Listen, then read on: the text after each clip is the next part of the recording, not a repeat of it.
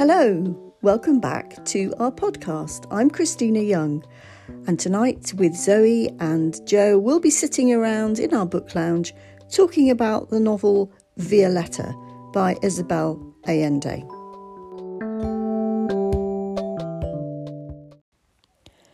Just to forewarn you, before you dive into our discussion, there may be one or two spoilers.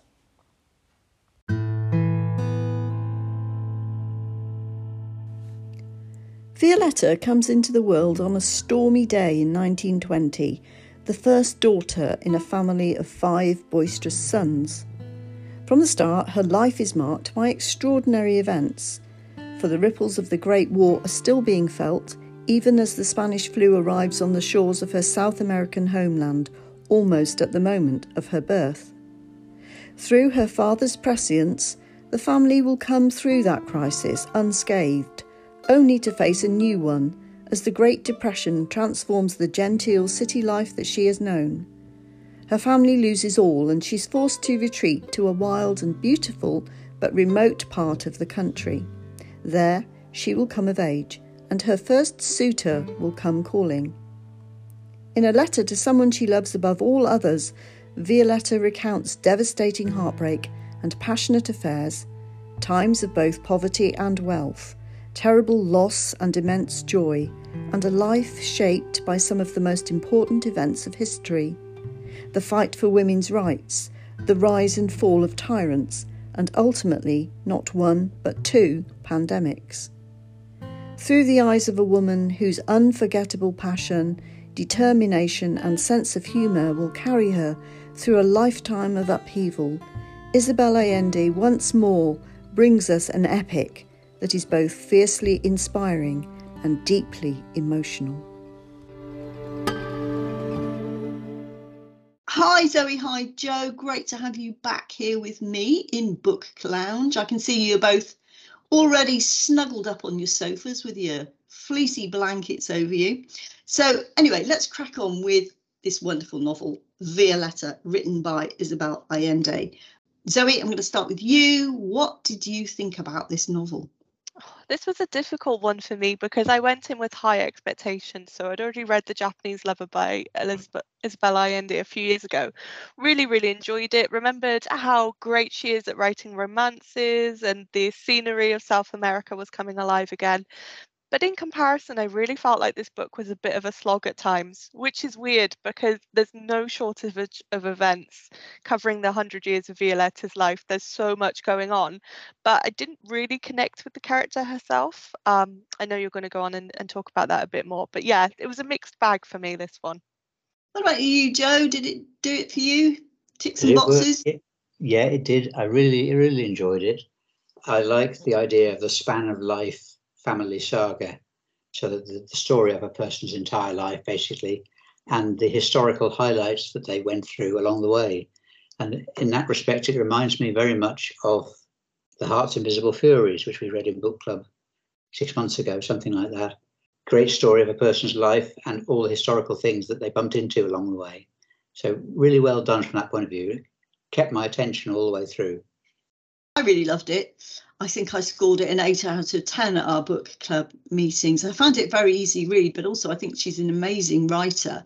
And it was the first Isabel Allende book I'd read, Zoe, so maybe that coloured my view of it.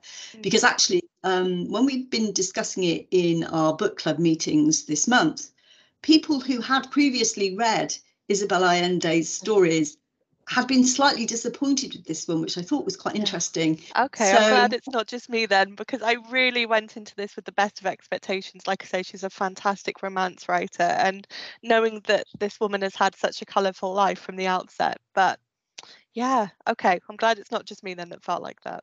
No, it definitely wasn't you, but I just thought that was so interesting, that people were down marking it because of that, really. So let's just start with the character of Violetta. We're going through 100 years of her life. There's an awful lot to pack it in to that 100 years. What did you feel about her as a character, and did she evolve throughout the course of the book for you? And which period of her life did you find most interesting when you were reading the book? Well, yeah, I think she does evolve. Yeah, I wasn't sure whether I really liked her that much. She does evolve. She starts off as a child, a spoiled little rich girl, basically, in a well-off family in a good part of Santiago in Chile. And she has a very privileged upbringing. Obviously, she has the shock of things happening to members of her family, which she is involved in. And then a bit later on, she goes on to become very successful financially. She's a very astute woman financially, does very well. I think by the time she gets into towards middle or early old age, she starts to mellow politically, and in terms of her personality, she becomes a bit more likable, and she becomes a bit more sympathetic towards the leftist arguments of her son, which had irritated her until that point. And she went on, when she was a lot older, to found her own foundation, charitable foundation, to help women in trouble, families in trouble in Chile. So she becomes more likable to me towards the end. I find it interesting, Joe, that you kind of read her as getting more conservative, or perhaps not less conservative, but more mellow and more accepting of different political viewpoints as she aged. Because for me, I kind of felt the opposite, actually. I think the foundation that she develops in later years wouldn't have been possible without the kind of heroes that she has in her youth of Teresa and Josephine, her guardian, nanny, what's the Victorian word for it? You know what I mean? She's a bit more than a babysitter, isn't she, Josephine Taylor? Governance. Governance, that's the one I'm looking for, yeah. So I found that period of her life most interesting, when she was in part of the family exile, but was able to take Teresa and Josephine with her. The things that she learnt in her adolescence about living in a rural community that was completely different from the wealth and the luxury that her family came from. It's just really hard for me to get a sense of what she was like as a character at that time, because it's all written in the past, and because it's a letter to her grandson Camillo. She's always saying things like, oh, but this I didn't know at the time, oh, but this you'll understand later. And for me, I wanted to understand sometimes the passion and how she felt in the moment, and see those views change and develop over time. And I feel like a lot of that was lost from writing it as the perspective as an old woman writing to her grandson, because there's definitely certain things you wouldn't say to your grandparents and vice versa. Although she doesn't hold back on talking about some of her lovers, I didn't think that was realistic. Maybe it is for that family. Yeah, exactly that. I mean, would she really have written about her sex life in so much detail to your grandson?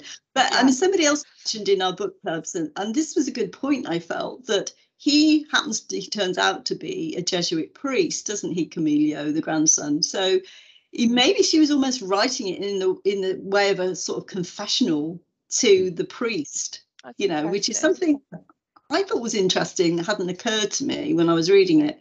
But yeah, I could see how that would fit.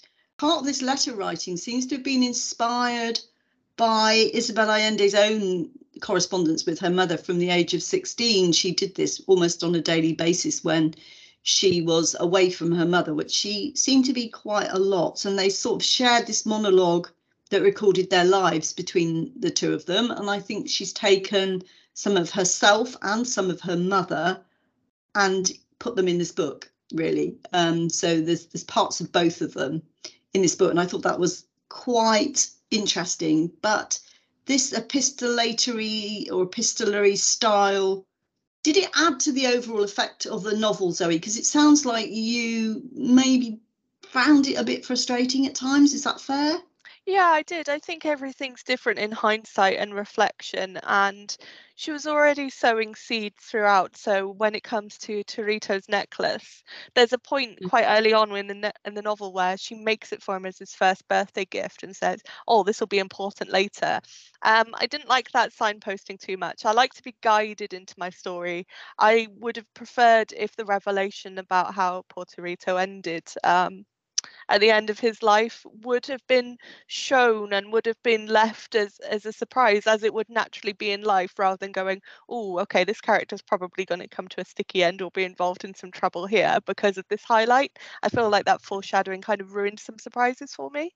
It didn't really bother me, to be honest. I know some people did find it difficult, but I tend to take the confessional viewpoint that it's a way of a device for a first person narrative.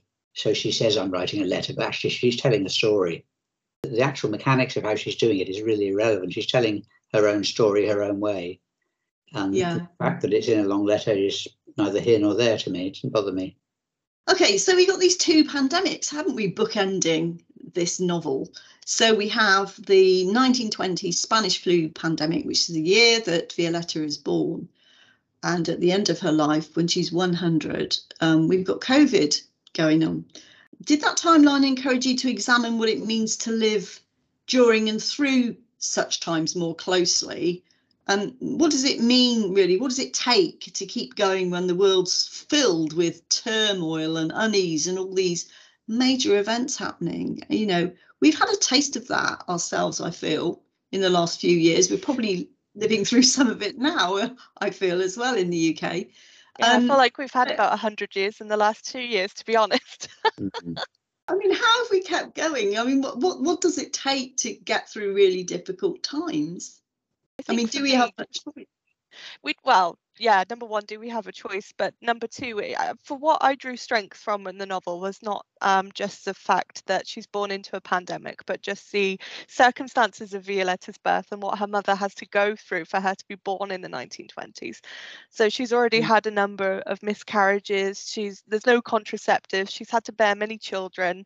It's really taken a toll on her body. You know, she once was a debutante, and she gives birth to Violetta in the middle of a rainstorm with no electricity, just a few women to help her, presumably no pain medication. And for me, that is the change that is most significant throughout the novel, the rights and the circumstances for women throughout her lifetime. The world that she was born into is a very different world than she left. It's no wonder, is it really, that her mother, Violetta's mother, who didn't really seem to do an awful lot of mothering, active mothering, seemed to spend the rest of her life in bed, not being very well, you know. Yeah, I didn't really like, well, I suppose from a child's point of view, it's probably more realistic, but I didn't like that about Violetta, that until her mother's death, and she kind of has an apparition of her many years later, that she doesn't seem to connect the dots, that this woman's had multiple instances of childbirth. She's had 6 children by this point, and it's completely drained her body. And I don't feel like Violetta's very sympathetic to anybody really with any kind of illness or disability. She just sort of like, oh, well, you know, can't you get over it? And for me, that kind of, it was good. It showed that she's not a completely made up character, and she has her own flaws and ways of judgment that she then comes to change as she gets older. But for me, I was kind of like, oh, give her a break. Well, it's quite convenient, isn't it? I suppose it's a good marketing point for the book. I mean, it's setting the 100 years life. It's just coincidental that we've got 2 pandemics that fit at either end of that life. But for me, the biggest thing in her life, the biggest event and hardest thing to deal with was, of course, the military coup in Chile and the dictatorship that lasted for nearly 20 years, and the way that a lot of Chileans were treated by the ruling junta, and the fact that Violetta takes part in trying to help these people get away. She's got her son, so worried about her son getting away, which he, plot spoiler in a way, he does get away. This mirrors Isabel Allende's own life, that she does spend a lot of her time during the dictatorship helping people to get away until she ends up on the blacklist herself. And then she needs to get away, obviously, for her own safety. So she has quite a hard time. And if she's reflecting that, if Isabel Allende is reflecting that in Violetta, which I think she is, I think she's had quite a hard life. We need to tell the listeners that it's actually, we don't know that it's Chile from the book. We're working that out, aren't we, ourselves? There's because lots of clues, you know. She mentions going south in the summer, and the Andes are involved, so we get an idea geographically of where it is. And similarly to Joe, I wasn't naming it in my head, but also I was thinking of this country without it being said as maybe being Chile or Peru. So yeah, I think she gives us the clues, but it is a very specific decision to leave it unnamed, isn't it? That is quite significant. I think there's a reason why she did that, just from some of the stuff that I've seen online. There is a reason why she left the country unnamed. I don't know. Why do you think she made that choice? Well, I think the reason is that she's basically saying this could happen anywhere. the rise of a dictatorship and the repression of a whole people, and the disappearance of tens of thousands of people, which was done, that could happen anywhere. And of course, it has happened in all sorts of places. It's not something which is unique to her country, which is Chile. It could happen anywhere. And it's sort of a warning, I suppose, that this is what happens if you allow people to get absolute power and you allow them to take over.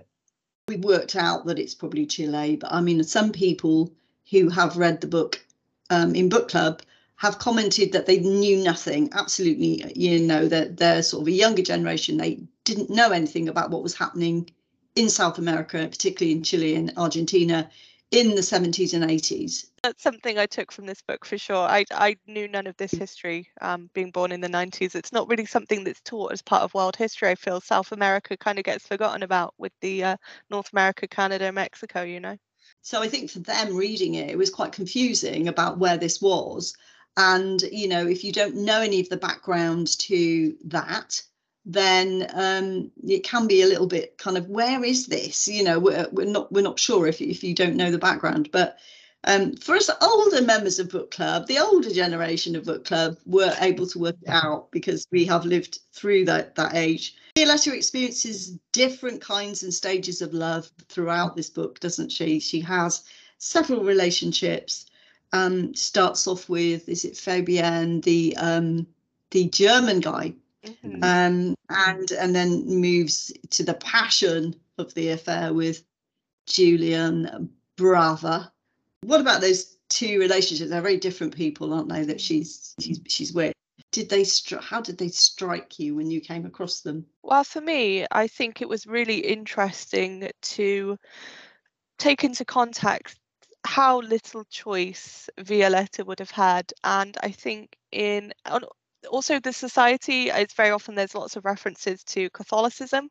There's a very Catholic way of thinking that if a woman is involved with anybody sexually, then it's her burden. She's shamed her whole entire family. So I think if this book was set in a more contemporary setting, Fabian may have been Violetta's high school sweetheart. They may have had their first kiss, first time sharing together, losing their virginities. She would have explored that and gone, this isn't the right person for me, and then naturally moved on to somebody else. But because of the societal constraints of the time, because Fabian was interested in her, and I think she was more interested in the experience of desire and learning about sex and her body than she was in him, they had to stick together for such a long time, and then struggled with the whole process of getting their marriage annulled. Whereas I think in a contemporary society that's more understanding of premarital relationships, they maybe would have got together, then she would have had a fling, and there would have been a lot less at stake for her in that relationship. I think you're right as well. Living out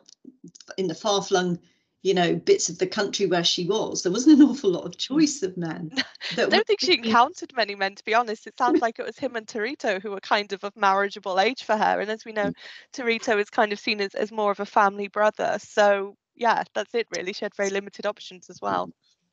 And she'd come from quite a wealthy background, so she would have been looking for someone of a similar social standing, wouldn't she? So Torito would never have been able to to be married to her. What did you think of the second relationship that she had with the passionate one with Julian? What could I say? It certainly was an explosion of passion, wasn't it? I mean, I agree with how Zoe's analysed the two relationships, by the way. I think with Julian Bravo, who was basically a psychopath and a war hero and dashing and handsome and all the rest of it, but really sets her on fire, or they set each other on fire, and she can't control herself, basically. And she's blissfully happy with him for a while when it's sex and excitement at the beginning, although it does go off once he starts to misbehave and she learns what he's really like. And it does raise the question of exciting man or not so exciting man, doesn't it? Which I know you want to talk about. Yeah, I mean, she goes through 4 main relationships in the book, doesn't she? Because she comes across, is it Roy or Ray? I can't remember now. Roy, one of the detective. Roy. Yeah.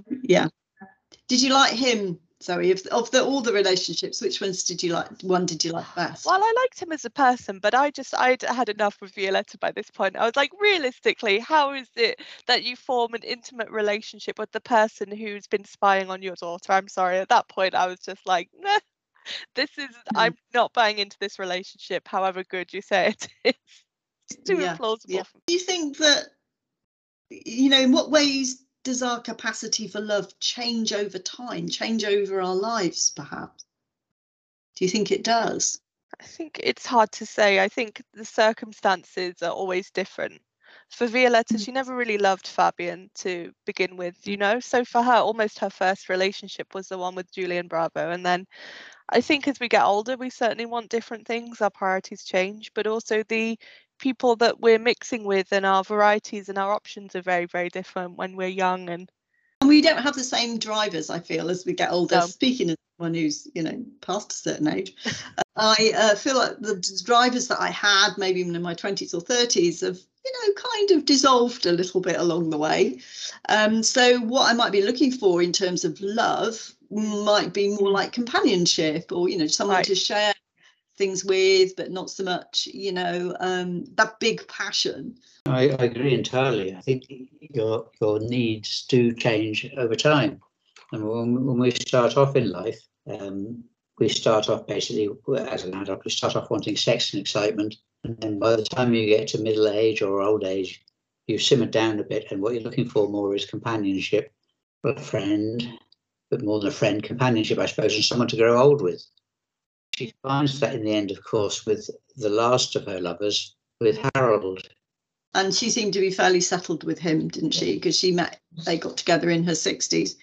And that kind of, we're talking about, what do you want from love as you grow older? But I mean, maybe you don't want a relationship. You get to a point in your life where you're not really looking for that anymore as well. I think that's quite true of many people as you grow older, and you're perfectly happy. Did you find any humour in this book when you were reading it? And yeah, I'm nodding, so I feel like I have to kind of verbally say that out loud because we're on a podcast. I'm nodding away here. Yeah, I did find humour. I found humour a lot in her aunts, Pia and Pilar. I really missed them towards the second half of the novel. I would have loved to have understood their take on things. And as she goes through her life, of course, a lot of the family members she grew up with, they're either estranged or they pass away. So I feel like a lot of the more humorous moments didn't come from Violetta, but actually the people around her. Yeah, I agree. I can't remember anything specifically from Violetta where I laughed, but I did, smile about some other stuff that went on. It's hard actually to remember it because there's so much. I know. I'm struggling, and we're all struggling with names. It's not as if she has hundreds of lovers over her life, but just so much happens in this novel. It's a lot for the length that it is. Yeah, and it's not super long, is it either? I mean, I was kind of making a list of all the things that were involved. I mean, it's got a bit of everything. We've got wealth to poverty, we've got risky behaviours, we've got relationships, abuse, marriage, divorce, suicide, depression and the depression, and a military coup. So, a lot packed don't in. forget the pandemics.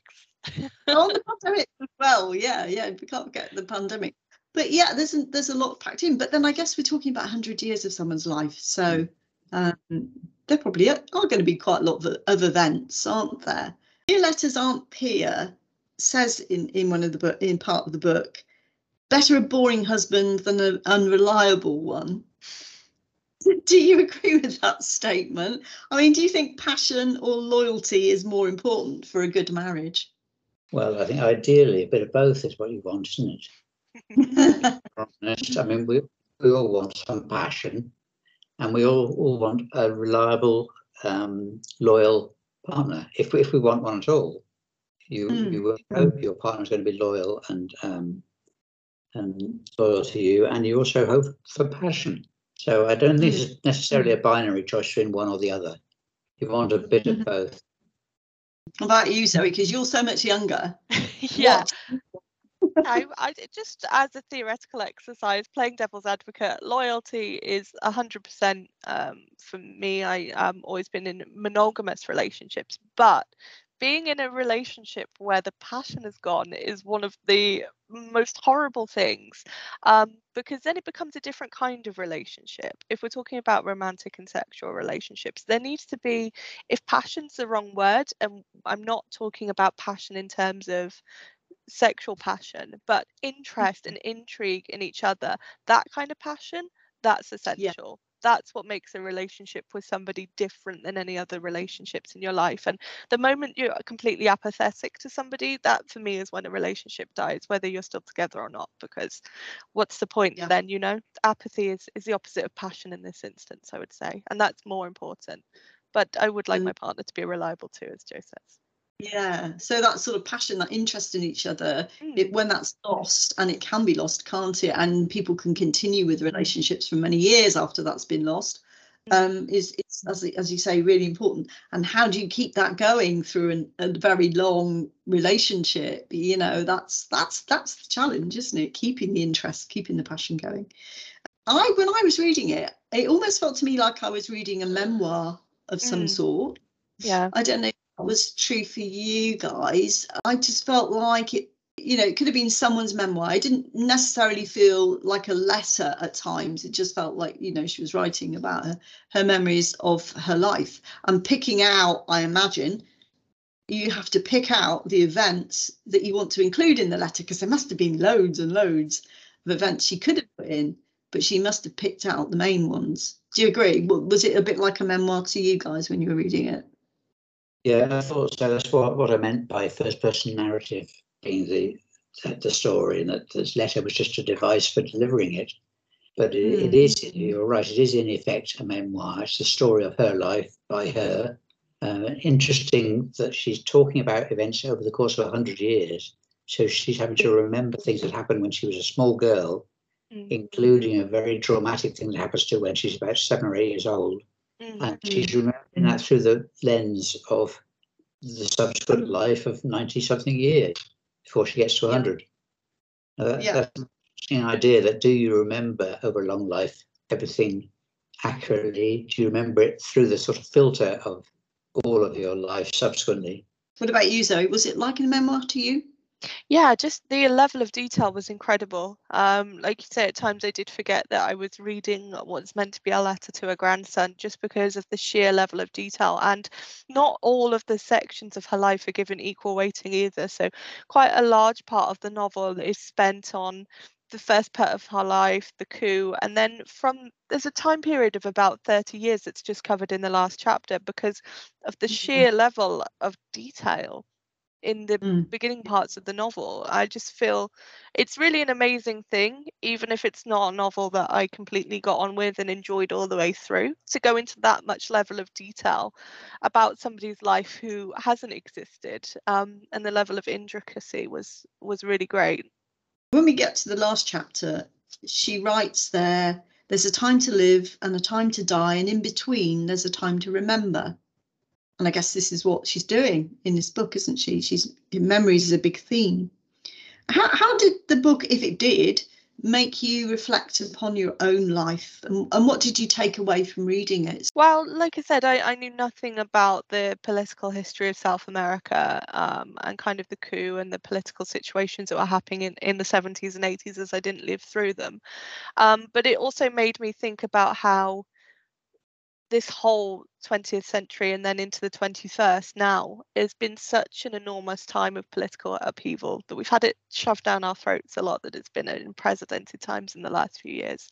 But it really just made me think quite how unprecedented this whole time has been, even though it's not a time I've personally lived through. It's really made me think about the changes that happened in the 20th century on so many different levels. For me, because I did live through the what was happening in South America in the 70s and 80s, it caused me to remember all of that political stuff that was going on then. And it just seems like such a long time ago, but in fact, it's not that long ago. And it did make me think about, yes, it could be anywhere. And you know, going forward, things being so up in the air in countries at the moment, it does make you worry that could this happen in my own country sometime in the future? You just don't know. So it did make me reflect on that. So it was a bit of a walk down memory lane to when I was in my 20s, really, for me, when all that was going on, and I was very aware of it. I remember it at the time. I remember the military assault on President Allende's compound, I should mention that Isabel Allende is related to Salvador Allende, who was the first ever democratically elected Marxist leader anywhere ever in the world. Wow. So Marxism normally only rises through revolution or uprising. It was the first time a Marxist leader was voted in by the people democratically. And in the end, the military, with the encouragement of the CIA, got rid of him. That's what's come out more recently. At the time, we weren't aware, were we, that the CIA may have been instrumental in that? But it sounds as if they were. Would you recommend this book to book clubs? Yes, I would recommend this book to book clubs out there. Like you were saying at the beginning, Christina, for those who are familiar with the author, it generates some good discussions about her previous books. And I think even if you don't enjoy this one, I had moments where I kind of was skim reading.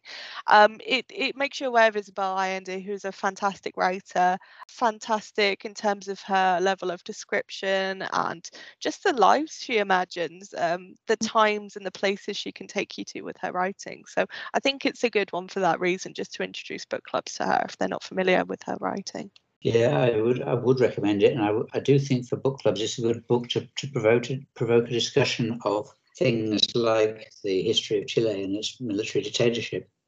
As Zoe says, younger people would know nothing about that. Nope. You have to have been alive at the time and of sufficient age to have seen it on the news and what have you. So I would go along with you both and say, yeah, I think it's a good book for a book club discussion. On that note, we will finish our discussion this evening, and I will just wind up by telling you that next month we're going to be talking about the book A Sweet Obscurity, which is one of Patrick Gale's novels. Hoping that you join us again then. In the meantime, keep reading.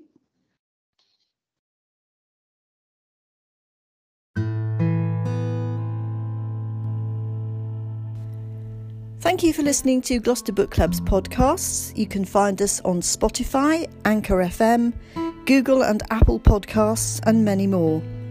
We look forward to having you join us again soon.